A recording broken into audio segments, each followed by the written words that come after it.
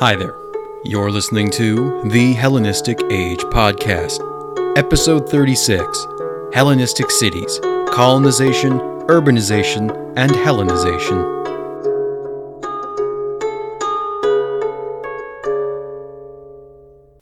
Sometime in the early 3rd century BC, a man named Clearchus of Soli, a philosopher and author of a number of lost works, had decided to take a journey.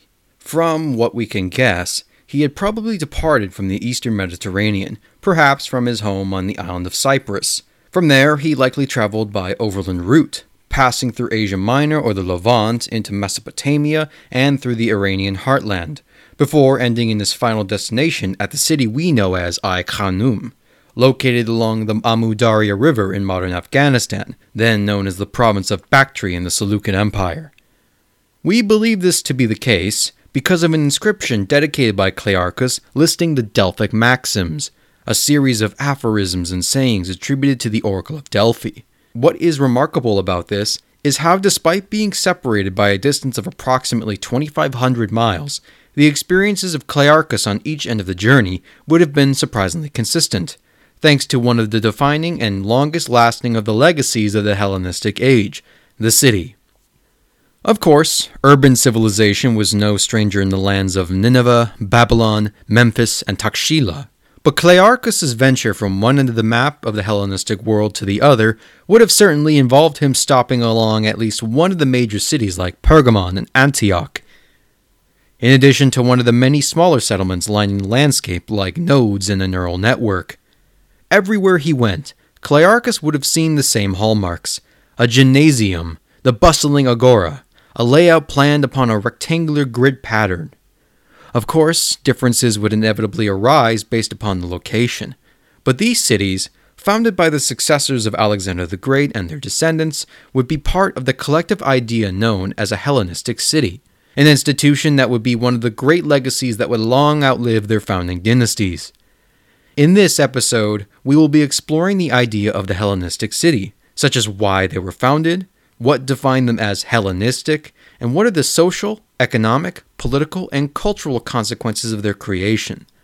This is not a complete coverage of all of the cities in the Hellenistic world, but rather a focus on the planned settlements built during the period, and then especially in regards to the likes of Alexandria, Antioch, and Pergamon. Let us start with a bit of historical context. The notion of urbanization and the founding of cities was long known to both the Greek world and the civilizations of Egypt, the Near East, and India. To the Greeks in particular, the city was an essential component of Greekness and Greek civic life. Business, politics, and religious festivals were all centralized within the polis, a term that is roughly translated as city-state. Polis is just one of those words that is bandied about for our convenience, but city-state is not really the best choice. It could mean a number of things, like the city itself, the city and the countryside, or some sort of combination and plus others. To live in a polis under a rule of law was one of the requirements to be seen as civilized, at least in the eyes of the Greeks. But what did the Greeks define as a city? If we are to look at some of the writings from the period, Pausanias speaks dismissively of the Phocians who lived in the city of Panopeus. Quote, "If one can give the name of city to those who possess no government offices, no gymnasium, no theater, no marketplace, no water descending to a fountain, but live in bare shelters, just like mountain cabins." End quote. Speaking less about the material aspects of a city, the Greek orator Diochrysostom acknowledges the standards of Pausanias, but states, quote, "Do you imagine there is any advantage in the market or theater or gymnasia or colonnade or wealth for men who are at variance? These are not things which make a city beautiful, but rather self-control, friendship, mutual trust." End quote. The traditions of colonization and civic pride would emerge during the Greek Dark Ages, as colonists would spread across the Mediterranean from southern France and Massilia to along the shores of Asia Minor. City-states like Athens, Syracuse, and Corinth were among the premier examples of metropolises in the Greek world during the classical period, though Sparta is notably absent, as even Thucydides thought it was rather underwhelming in terms of monuments and grandeur. In the world outside of Greece, places such as Egypt or the Near East, the traditions of urban civilization had been around far longer, stretching back into the earliest settlements at Memphis or Uruk and Sumer. True, the palace complexes of the Mycenaeans and Minoans were magnificent, but the collapse of the Late Bronze Age had hit the Greek peninsula far harder than the Egyptians or Near Eastern powers, and their sense of urban continuity was just not as strong. On the other hand, the Assyrian capital of Nineveh had reached a population size well over 120,000 in the 7th century, and the Persian Empire had a number of wonderfully constructed cities like Persepolis and Susa. Egypt too was a source of fascination to Greek travelers, who sought the great temples and monuments of the likes of the Colossi of Memnon. It was under Alexander the Great that city foundation and the origins of Hellenistic city would really reach a new level. It's quoted by Plutarch that Alexander had founded some 70 cities during his conquest of the Persian Empire, most famously that of Alexandria in Egypt. This needs some clarification, because it doesn't mean that he founded 70 cities on the scale of Alexandria. Most were smaller settlements for his veterans and colonists designed to strengthen his control over his newly acquired territories, and there are maybe 20 we can name as being his direct creation.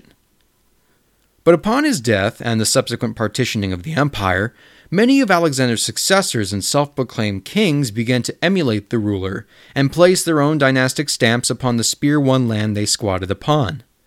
City-building projects sprung up across the Hellenistic world, with more famous ones like Seleucia on the Tigris and Antioch, and lesser-known ones like Antigonea, Lysimachia, and Laodicea. Unlike the cities of the Greek mainland, the cities founded by the Macedonian kings were generally named not after deities or gods, as was the case for cities like Athens. Instead, they bore dynastic names as a way to add to the splendor of the kings who ordered their construction, and in order to broadcast that this land belonged to this particular ruler. It wasn't even strictly limited to kings, as many royal women and queens would either have cities named after them in their honor or upon their own initiative. So at this point, we are full swing into the Hellenistic age, and we want to trace the development of a city. There's a bit of a paradox, because cities are not born as cities for the most part. They tend to grow organically from a smaller-sized colony or settlement. But how do we define something as being a city as opposed to being a town, a village, or even the collection of towns and villages? Scholars today have a tough time debating on the exact criteria that makes a city a city. I imagine if I asked you what defines a city, many answers probably fall somewhere along the lines of, well, if you would see it, you would know it. A few standards have been put forward as options. Generally, they have a large population size, though this is a matter of relativity, because my hometown of 30,000 is only technically considered a village when compared to neighboring cities like Chicago, whereas in the ancient world, 30,000 is nothing to sneeze at. In addition, they have some sort of centralized authority, which either includes a palace, council house, or something along those lines that has a degree of administration to manage the inner workings of the city. There's also specialized function, which means that the settlement has a range of diverse activities, such as a center for crafting or a marketplace, portions of a city that you can distinctly point out as having a particular purpose. This is all just a rough outline on a much bigger debate, and I'll be drawing from the locations with the best evidence, i.e. the capital and major cities like Alexandria and Antioch, so there's no musing on whether they're actually cities or not, but I felt it was appropriate to at least acknowledge and lay down some basic ground rules.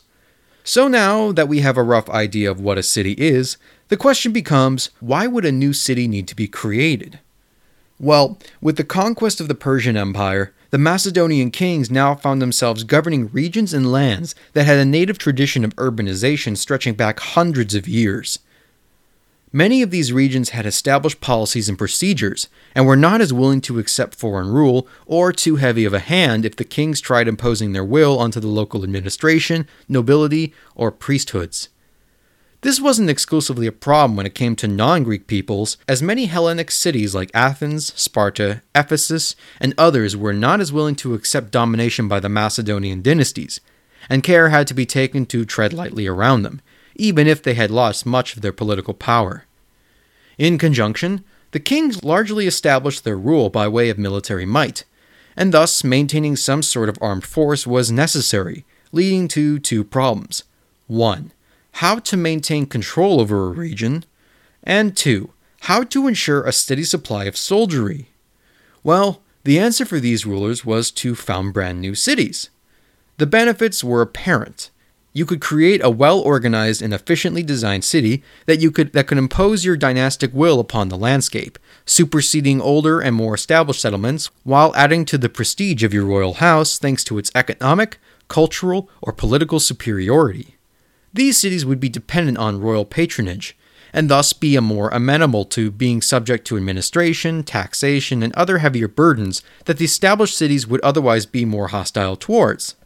It was much more preferable to be at peace with your cities than at war, so having some sort of mutually beneficial partnership was desired over anything else. Simultaneously, they provided an opportunity to establish colonies for troops under your own command, as you can reward service with plots of land, which would become known as the clericy system, and well established in places like Ptolemaic Egypt. This would mean both a steady supply of soldiers and increased defense due to strategic positioning, as can be seen in the cities and military colonies of the no man's land that is coalesced Syria. It was also just a thing that kings did, because the prosperity and prestige of the cities would reflect on the status of the ruler who founded it, and attract others to flock to your banner and pay. The founding of many of the greatest cities, such as Alexandria or Seleucia on the Tigris, often have some sort of religious or mythological element to them. In the case of Seleucia and Antioch, an eagle is said to have taken the meat offering by Seleucus I and deposited them in two separate locations to direct the king's building projects. In reality, these choices were more pragmatic. Cities located at positions ideal for the construction of harbors, proximity towards fresh water supplies, defensive positioning, and even the ability to catch a cool breeze were all considered.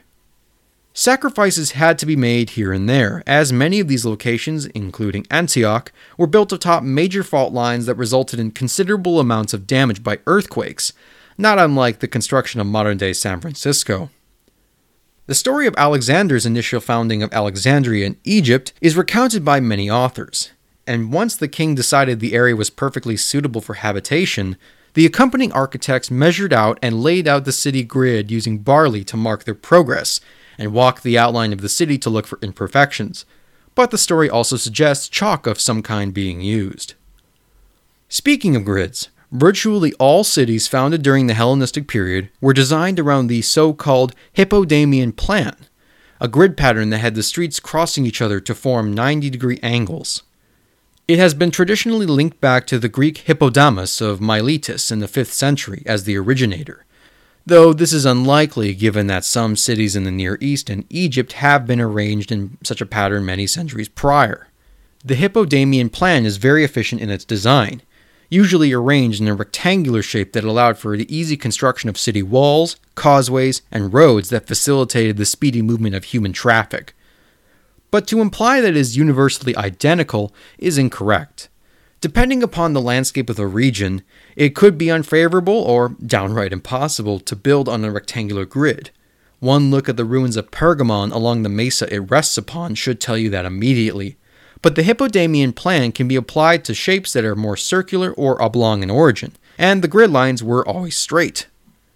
The width of the roads were often designed in such a way as to be relatively consistent, but depending upon the needs of the city, they could be adjusted, such as the Canopic Way, the large 100-foot thoroughfare that bisected Alexandria from east to west, which allowed for great parades such as Ptolemy II's Grand Procession.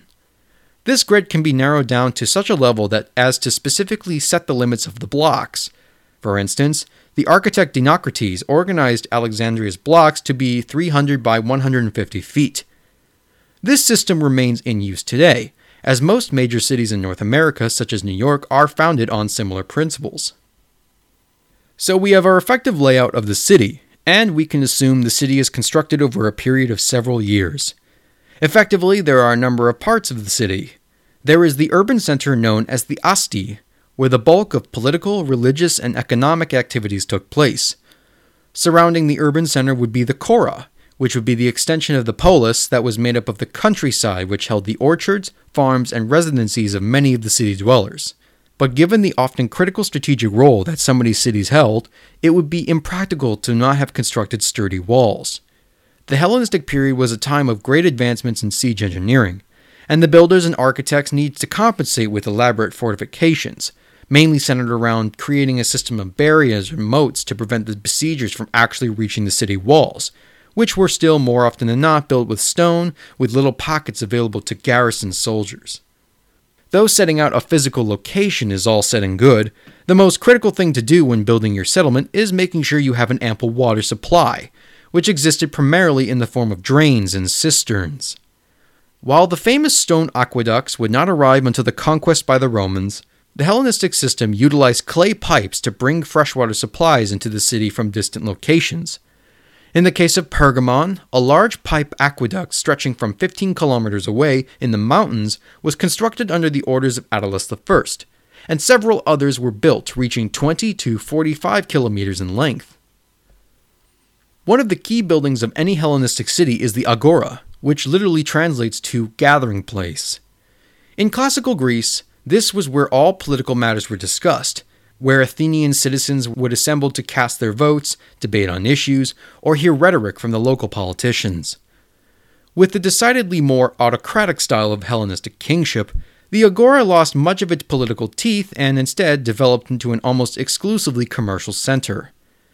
The agora was rectangular in shape, distinguished by the presence of 2 rows of large columns along the front facade, which supported an awning or a roof, collectively known as a stoa. The stoa is essentially a covered walkway, giving people the opportunity to escape from the heat of the sun while still remaining outside, and the columns could be made of expensive materials such as marble, and thus were often built through the patronage of the extremely wealthy or Hellenistic rulers. One of these stoas has been reconstructed in Athens during the 1950s, based upon the Athenian stoa gifted to the city by the King Attalus II of Pergamon. In the agora, you could walk among the crowd, browsing the stalls which filled the spaces in between the columns occupied by traders, businessmen, and bankers alike, listening to them hawk their services and goods, not only in Greek, but also in local tongues such as Aramaic or Egyptian, depending upon the location. Business partners would meet to discuss new ventures and hearsay about political events both near and far. Locals would gossip about their neighbors and relatives, and in some instances, philosophers would engage in dialogues about the nature of morality in the universe, as was the case of Zeno of Citium, who founded the Stoic school of philosophy while in Athens. The word Stoic derived from stoa, where Zeno would instruct his pupils. Care had to be taken by the agoranomoi, the overseers of the agora, who had to watch out for unethical business practices, such as the use of unequal weights and measurements, along with making sure that the market itself did not become too rowdy and subject to thievery. Connected to or placed in close proximity towards the city center would be the gymnasion, or gymnasium. This was an institution that had long existed in the Greek world, and was where young boys and men up to the age of 30 would engage in both formal and physical education, such as wrestling, boxing, and track. This would all be done in the nude, and one of the perks of the gymnasium included the anointing of olive oil on the body, a luxury that could strain the city's expenditures, and access to communal baths. A close modern approximation to the gymnasium would be the YMCA, with the emphasis being placed upon young men, as women were not allowed. There were quite a number of regulations regarding the usage and benefits of the gymnasium. There existed a clear hierarchy when it came to whether you were a citizen or not, what age bracket you fell under, and your social standing. Any attempts to undercut this hierarchy could result in severe punishment by the head of the gymnasium, the gymnasiarch. In Pergamon, there was a particularly enormous gymnasium measuring out at roughly 30,000 square feet, and was divided into 3 parts that reflected the hierarchy: a highly decorated upper gymnasium for young adult men, a middle gymnasium for early teens and youths, and a lower one for small boys. The gymnasium was seen as a critical aspect in the education of young Greek men, its roots going back to the likes of Plato and other philosophers who saw a positive correlation between gymnastics and the constitution of its participants, and would serve as a Hellenizing institution wherever they emerged. When designing a city in the Hellenistic period, care must also be taken to satisfy the spiritual needs of your population. It was important for any ruler to pay homage to the gods, both ancestral and local, partially because you want to keep as many of your citizens and subjects as happy as possible, but perhaps also as divine insurance. These religious sites could be extremely elaborate, and one senses a competitive nature among the patrons in demonstrating just how pious they were. Though a universal respect for the Greek pantheon was a given, many cities had particular deities that they saw as their patron god. Pergamon had a famous altar dedicated to Athena and Zeus, but in Alexandria there was the Temple of Serapion, a fusion of Egyptian and Greek mythological elements, and in Ai-Khanoum, an enormous statue of Zeus was found in a Mesopotamian-style temple. Religious festivals were commonplace, centered around the veneration of a particular god or goddess, and would have musical acts and poetry contests, and in some cases these festivals would be centered around the veneration of the local ruler cult, such as the Ptolemaioi. Life in the big city wasn't always just business. There was plenty of recreational centers and beautification added to the locale, usually sponsored by the local ruler to add luster to the city, and by extension their own dynasties. The theater was a staple of any Hellenistic settlement, where the locals could be entertained by the blossoming new comedy movement, which could be often bawdy and relatable to the everyday citizen. The theaters themselves were usually built in some sort of elevated site or hill, and generally could seat around 3,000 to 5,000, though some of the larger ones could reach up to 14,000. These amenities weren't exclusively Greek in origin either. The Seleucids and Ptolemies adopted the Persian fondness for paradises, parks and open-air spaces that provided greenery to often arid regions. And in Antioch, the paradise of Daphne was considered the greatest of all, reminiscent of the hanging gardens of Babylon. The Ptolemies were perhaps the most explicit in the creation of city amenities and monuments of excess. In Alexandria, there was a royal zoo, the famous library, the grand lighthouse, and a racetrack, among other things. Games and athletic events were a common sight, with events dedicated to boxing, wrestling, sprints, and even chariot racing, though not to the same popularity as it would be in Rome or later Constantinople. These games were a point of pride for some cities, who sought to have them given equivalent honors to such events as the Olympics or Delphic Games by sending envoys to barter for their recognition. The architecture itself would have elements specifically designed to display the wealth and prosperity of the city, being made of either local materials or the more costly marble, which could be sculpted into statues, reliefs, and fountains and other objects of beauty. If we have been continually referencing the influence of monarchs in the city, we cannot forget to mention the palace complexes that were built in many of the major cities, perhaps the most direct representation of magisterial power. It seems that any time or another, the palace was always under construction, as previous rulers wanted to one-up their predecessor in terms of the size and scope of their palaces. Perhaps the largest was in Alexandria, which unfortunately is not well attested to in the archaeological record, given that the vast majority of it is either underwater or under later settlements. But we have a description from Strabo who essentially explains that it was a city within a city, taking up approximately 1/4 to 1/3 of the entire area. As it is to be expected, these palaces were marvels, decorated with the finest pieces of artwork and materials. The better preserved palace in Pergamon shows wonderfully detailed floor mosaics, and the Roman poet Lucan describes the Alexandrian palace with doors of ebony, ivory, and jewels, ceilings covered in gold, and walls of marble. In contrast to royalty, we have to consider the living spaces of the commoners. I plan to go into far greater detail about the quarters and household in an episode on family life, so this is merely a cursory glance. City dwellers could be stacked in apartment-style complexes, with the poor sometimes being forced to rent rooms that would be on the same floor as other shops. Homes that belonged to the middle class were generally modest in size as well, but they had the benefit of their own private areas and even courtyards. These houses were often built with mud brick rather than wood, which would be particularly expensive in regions like Egypt, but it did reduce the likelihood of fire. So how was the chaos of the city managed?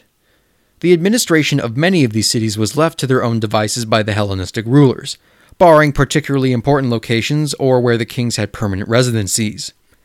In general, there was the Bouleuterion, a building where the local council would conduct their business in a system that could be vaguely described as democratic. It may seem contradictory that in an age of monarchies, democracy would flourish, but these councils were often chosen by the people whom they served, and they were quite aware of who truly held the power. Still, this was a prestigious position, and service was divided among a number of groups. The top level would be comprised of the Nomophylakes, the guardians of the laws, and the chief magistrates known as the Strategoi. Reporting to them would be the Ostinomoi, who acted as sort of a public works inspector, making sure that the streets were of a certain width, that the water supply was kept up and the buildup of waste in the sewers and fountains were kept low, and punishing any citizens who did not actively clean up their refuse or misuse the public water supplies. Other positions, such as the Agoranomoi and the Gymnasiarch, would oversee specific areas of the city. The funding for these positions and for the construction and upkeep of city beautification was relatively limited, at least the funding that was provided directly from the city's coffers. Instead, much of the renovation and upkeep had to be counted on for the donations by wealthy individuals or by the Hellenistic rulers, who would often get special inscriptions thanking them for their generosity. Hey, fellow listeners of the Hellenistic Age podcast. We are Dr. G and Dr. Rad. We host a podcast on ancient Rome called The Partial Historians. If you're interested in getting behind the story of Rome and you want to find out what happens to the Greeks once they meet the Romans, join our conversation. You can find us by searching for The Partial Historians or at partialhistorians.com. We're also active on Twitter, Facebook, and Instagram. And now back to the Hellenistic Age podcast. Enjoy the show! It is during the Hellenistic and later Roman period when urban civilization around the Mediterranean in particular would reach its peak. The most populous city in classical Greece was Athens, numbering at a swollen 120 to 150,000 individuals in the 5th century BC before declining considerably in the centuries following, and Babylon itself was well over 100,000 in the 3rd century. By the 2nd century, several cities would breach 100,000, and the largest would be more than double Athens' size. Diodorus Siculus claims that the census of Alexandria in 60 BC registered well over 300,000 free individuals, and estimates suggest that other cities like Antioch or Seleucia on the Tigris were somewhere between 300 and 500,000 as well. It must be noted that these censuses fail to take into account the large number of resident slaves, so the number could be substantially higher. The people that lived in these cities were often culturally and ethnically diverse, understandable given that many of the native subjects of the regions occupied by the Macedonian conquerors usually outnumbered the Greco-Macedonian population. Alexandria had one of the largest collections of Jewish residents outside of Jerusalem with their own dedicated quarter, along with a number of Syrian and native Egyptian communities, and many parts of the Seleucid Empire had predominantly Aramaic-speaking peoples living among them. The amount of these individuals that actually were citizens to that particular city was often quite small. In contrast to Rome, the Greek polis were always extremely reluctant to hand out citizenship, and the same would be true in the Hellenistic period, though to a lesser extent. Would-be citizens had more opportunities to acquire it, such as in the form of payment in talents of silver, and therefore leaving it exclusively to the wealthy, or a sort of halfway status known as a metic, or better described as a paroikoi. The metic was a classical term to reference the foreigner who was granted rights equivalent to a citizen. But in the context of the Hellenistic age, this changed to paroikoi. These were required to pay a special head tax, but in return, they were granted legal protection and allowed to actively participate in the commercial enterprises of the city, but weren't given the political privileges of a full citizen. This undoubtedly arose due to the fact that movement between these regions was far more commonplace, attracting foreign traders and settlers on a scale hitherto unknown, and pragmatism allowed these cities to benefit from the increased revenues, while in return those possessing the status of paroikoi felt a greater sense of belonging. There were, however, a number of problems that arose due to the rapid urbanization and population growth of some of these enormous settlements. Until the modern era and the development of vaccinations, antibiotics, and an advanced understanding of hygiene, the city was functionally a biological death trap, a hotbed of infectious diseases and parasites thanks to a combination of close quarters living, greater mobilization, and inefficient waste disposal. Many of the studies I am relying upon are focused on the period of the Roman Empire, but I believe it is quite applicable to the Hellenistic world as well, given that Rome shared a very similar urban culture, and there are some maxims regarding demographics and disease that can be applied rather universally. For instance, tainted water sources frequently resulted in outbreaks of dysentery and cholera that ravaged both the young and the old, and the refuse accumulated by the urban dwellers, regardless of efforts to clean it up, resulted in a vicious cycle of pests and vermin, generating further diseases and parasites like roundworm or schistosomiasis. These immunological stresses that are so prevalent in ancient urban life, in conjunction with questionable nutritional habits, result in outrageous mortality rates for children. These immunological stresses that are so prevalent in ancient urban life, in conjunction with questionable nutritional habits, result in outrageous mortality rates for children. Some estimates suggest between 20 to 30% infant mortality rates within the first few years for ancient Greece and Rome, with the number leaning much higher for those in urban environments, and those that did survive were often smaller in stature and generally unhealthier.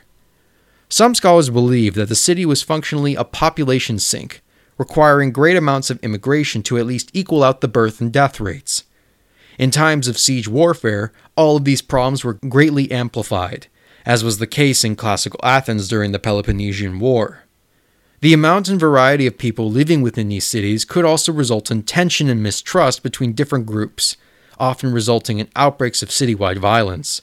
The Alexandrian mob was pretty notorious for its riots throughout most of the city's history, spurred on by cultural and religious conflicts, such as the killing of a sacred cat according to Strabo. Crime itself was probably commonplace, even with the presence of guards, night watches, and military garrisons, and the smell of waste was almost assured, especially in areas of butchers and textile producers, though there were public ordinances that specifically prohibited private households from letting their waste spill out and pile up on the streets in front of their homes. I believe it is time to discuss the economic side of the Hellenistic city, but I want to put it up front that this is not going to be an extremely in-depth look at the Hellenistic economy. That's a subject that deserves its own little special topic episode, so what I'm presenting here is more of a general idea. The rapid production of cities during the early Hellenistic period came at an enormous financial cost to the rulers who initiated it. The majority of it was paid through the vast treasure reserves built up by the Persian Empire, and though the extent of monetization and the benefits that the Macedonian conquest produced has been under criticism over the last few decades, it cannot be denied that this circulated a lot of money around the landscape. Construction projects and beautifying the city attracted builders, architects, and artists, employing various forms of wage labor, and, notably, large amounts of slaves. As we've discussed already, there is the agora, the dedicated market that allows individuals to sell their wares, and given the increasingly connected and cosmopolitan world, the tastes of the elite would also begin to change, increasing the demand for foreign products such as silk from China, pearls, rubies, and spices from India, gold jewelry, you name it. In the city itself, there were areas where tradesmen and women plied their craft, some in specially dedicated buildings that would serve as a production center for various goods like textiles, arms, and armor. To set up a workshop, the artisan would need to purchase the building outright, and oftentimes they could be sharing space with private residencies, employing both paid labor and slaves. The latter group is something to note, as it has been considered by many scholars that slavery as a whole increased in size and scale during the Hellenistic period, mainly because slave owning as an institution was more commonplace in Greek society than it was in much of the former Persian Empire. The extent of the increase is probably not as great as it once thought it was, but the demand of the great cities to fulfill their need for agricultural and factory workers probably didn't help the situation. Harbors were an important consideration for the foundation of the city, partially due to military defense, but also for their role in commercial enterprises. They generally provided enclosed docks for individual vessels, protecting them from the weather or thieves who would seek to make off with the extremely valuable cargo, though usually with some sort of tax or customs duty. The premier harbors of the Hellenistic world included the likes of Rhodes and Alexandria, who played key roles in the lucrative grain trade across the Mediterranean. There were also smaller settlements along the Red Sea that would be hubs for trading with foreign nations like the Mauryan Empire in India and the Nubian Kingdom in Africa, such as Ptolemais Theron. These harbors would facilitate the movement of peoples and attract traders from all over the world to the city, looking to use the faster transportation of an ocean or sea-going vessel versus an overland route, and so they can ply their wares. The enormous populations of some of these cities also presented a problem in keeping them well supplied and fed. The orchards and farms that surrounded the countryside were not usually capable of entirely meeting the needs of some of these megalopolises, We have many inscriptions and papyrus fragments constantly concerned about the grain supplies of the city, and many of the most important royal donatives were regarding grain shipments. Evidence from a Ptolemaic royal decree suggests that there was a severe penalty if the regular supplies of olive oil and grain to Alexandria were not delivered on time by the responsible individuals. And one of the inscriptions thanking the Seleucids for a donation of grain shows the astronomical costs in doing so. Different regions had different requirements, as not all locations could be self-sufficient in regards to olive oil or wine, depending upon the climate and soil of the region, or perhaps native cultural traditions. For instance, beer was the drink of choice in Egypt, and thus wine was a great commodity to the Greeks of Alexandria. The role of the city in the Hellenization of its nearby populations remains controversial. As I hope to have shown you with my many examples, the traditions and practices of the native peoples were never entirely overtaken by the Greek culture brought by the Macedonian conquerors. In some cases, the cities themselves would adopt native traditions. In Seleucia, we can see a mixture of Mesopotamian and Greek architecture, and native languages were still being spoken in the markets. However, the existence of the Hellenistic city had reduced the importance and influence of formerly grand cities like Babylon, Memphis, and even Athens. Political power was in the hands of the Greeks, and Greek political power was centered in the city. So, in the words of the late Professor Getzel M. Cohen, perhaps it was better to say that the non-Greek peoples had to express their tradition through a Greek medium, using their language and institutions that were largely absorbed through the contact with their Hellenistic cities. Ironically, as the Greek world expanded outwards, the understanding of oneness, or oikumene, shared between the many Greek settlements and cities across the Hellenistic world were crystallized. City-states would begin to cooperate more as they saw themselves as part of a greater collective Greek cultural identity, sharing envoys and honors between one another. The polis as a whole had experienced an overall loss in their political autonomy, and their relationship was generally bound up with that of royal monarchy, which had been hitherto unknown in the world before Alexander the Great. But this was less of an issue as is to be expected. Cities saw the benefits from the patronage of a monarch, and a ruler was pleased at the divine honors that were elected and the relative peace that would come with it. It wasn't a universally beloved thing, mind you, as can be attested by the reluctance and resistance of the cities on the Greek mainland to be under Macedonian domination, but it was relatively amicable for the vast majority of time. As the kingdoms of the Hellenistic world faded away or were conquered, their cities left varying degrees of influence on the powers that immediately succeeded them. In the Asian territories, this influence was more muted. The Parthians had incorporated several elements of Hellenistic city life, but it was more ornamental rather than functional. And in Bactria and India, there appears to be little, if any trace at all, of Greek city culture. Several of the Seleucid cities gradually faded away in favor of new settlements or were outright destroyed, as was the case of Ai-Khanoum and Seleucia on the Tigris. In the Western territories, it was a completely different story. The conquest by the Roman Republic had resulted in the incorporation of Hellenistic urban culture that continued to dominate the eastern half of the Roman Empire for hundreds of years afterwards.